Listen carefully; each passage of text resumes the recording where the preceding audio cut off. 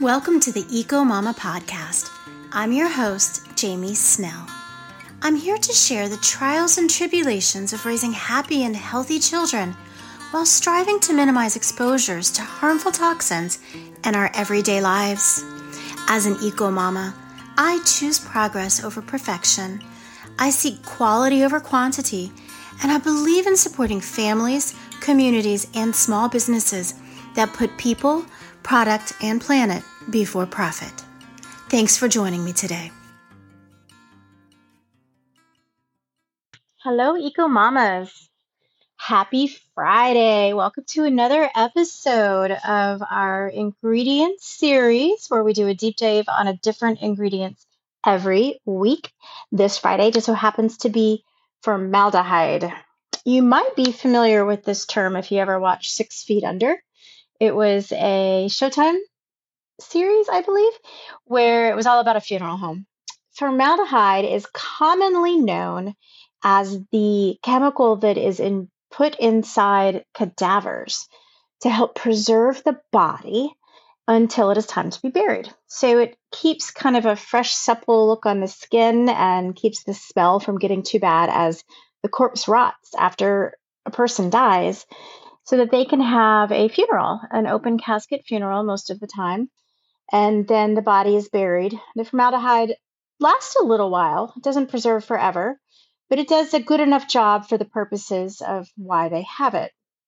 Now, you might be wondering why I'm talking about formaldehyde when this is a podcast about ingredients and our everyday products. Well, surprise, surprise, formaldehyde is an ingredient in our everyday products. It is used as a preservative in the products that you know and love every day. Did you know that? Since formaldehyde is odorless, it's not so easy to detect, but it's still there nonetheless. In addition to the products that I'm going to share with you, formaldehyde is also used on furnishings, clothing, building materials, a whole slew of things. So it's very difficult to know where it is and what it's in. And it's rarely ever listed on the ingredients under the name formaldehyde. It's known as other things that you might recognize more easily, but formaldehyde is kind of one of those scary words. So most manufacturers that are using it in their products are smart enough to leave that word out. But I will share with you shortly other names that it has been known by. So when I mentioned that it's on your furnishings, formaldehyde can be found in most newly created things, as that preservatives I mentioned. So new construction, most homes will have it in their finished wood products. Flooring has it in there. Even some fabrics will be treated with formaldehyde. So upholstery, drapery, flooring, furniture, cabinets. You can find formaldehyde or traces of it in there because they're used in glues and paints. They're even used in caulks and pesticides. And then what we talk about most here, they're used in cosmetics and detergents. So everywhere you turn in your home, there's a chance that formaldehyde was once used on those products. The older the product is, the more chance you have of off-gassing or the formaldehyde fading away and not being so harmful.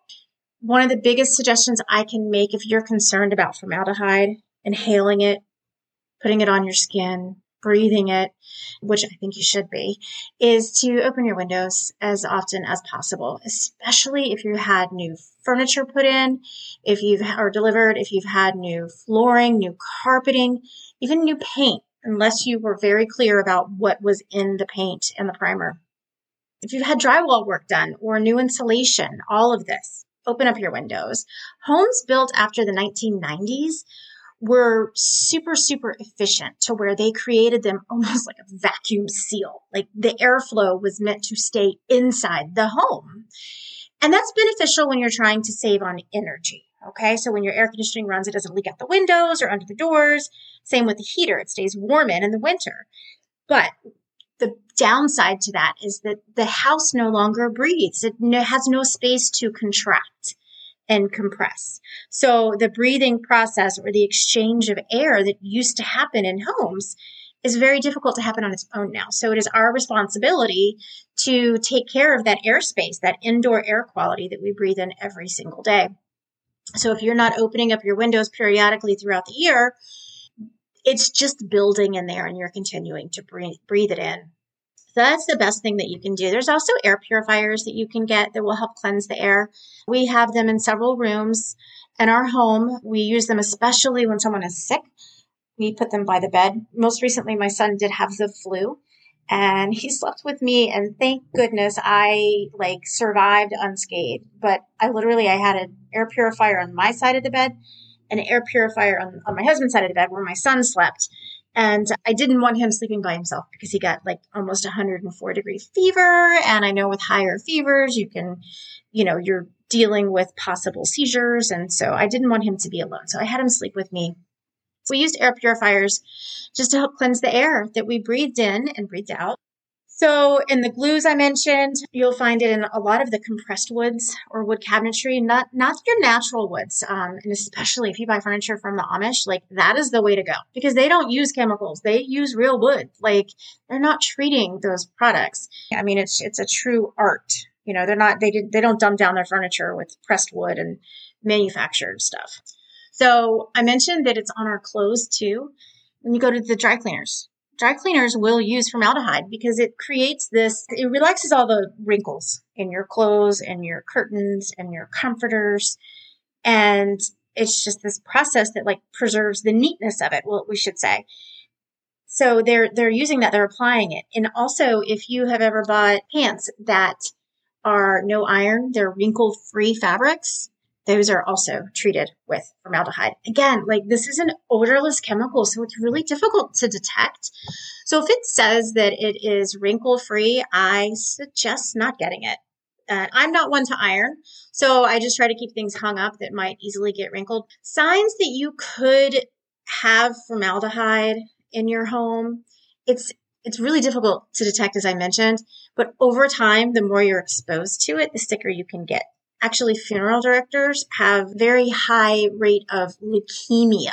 So there's this long-term cancer of leukemia that they get because of their exposure to the formaldehyde. Formaldehyde can affect the body in many ways, even though you may not know that it's happened over time and repeated exposure or prolonged exposure. The body will begin to repulse the formaldehyde and it will burn the nostrils. Again, you can't smell it, so you don't know what's causing your nostrils to burn. If formaldehyde, God forbid, is ever drank, it can immediately make the body so sick that cancer starts to develop very, very soon. So I think we should leave formaldehyde for the cadavers and not for the individuals, not for the people. I don't think it should be used in our products to preserve them, but they are. So let's get to the talk on the products.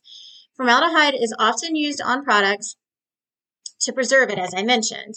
And in that preserving process, it's usually products with high water concentration that need it most.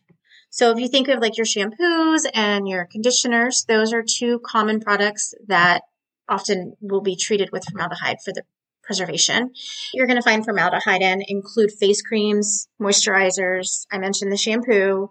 Now, body wash is a common one too. You can easily avoid that just by using a clean bar of soap, something that is made by one of your local farmers markets, guys.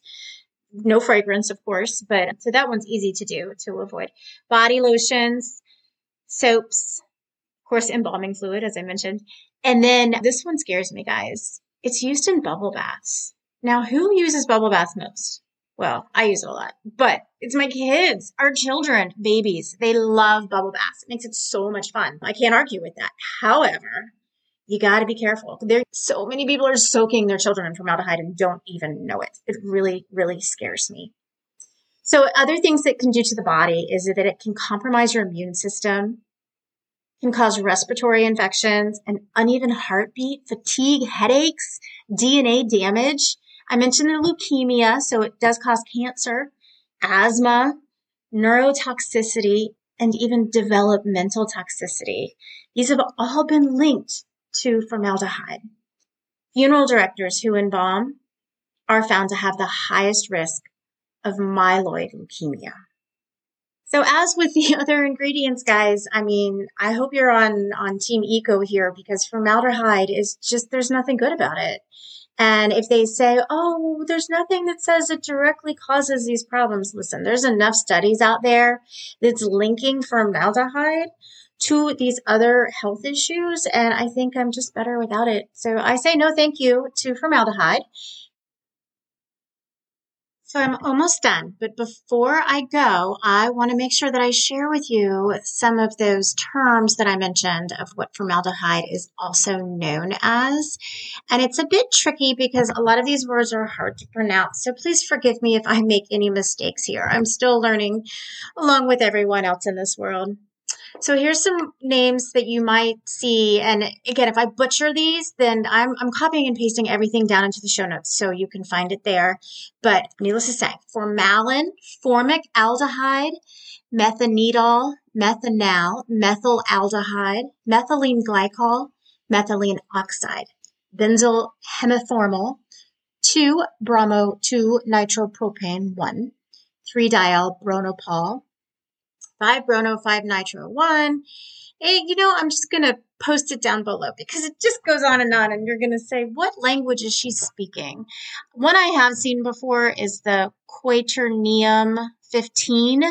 That's one other one I'll mention because I've seen that on labels before. So look in the show notes for the exact spelling and other names that formaldehyde is known as. Again, it's very rarely listed as formaldehyde on the ingredients list. So you want to look for one of these other names, or remember, it could always be hidden in fragrance.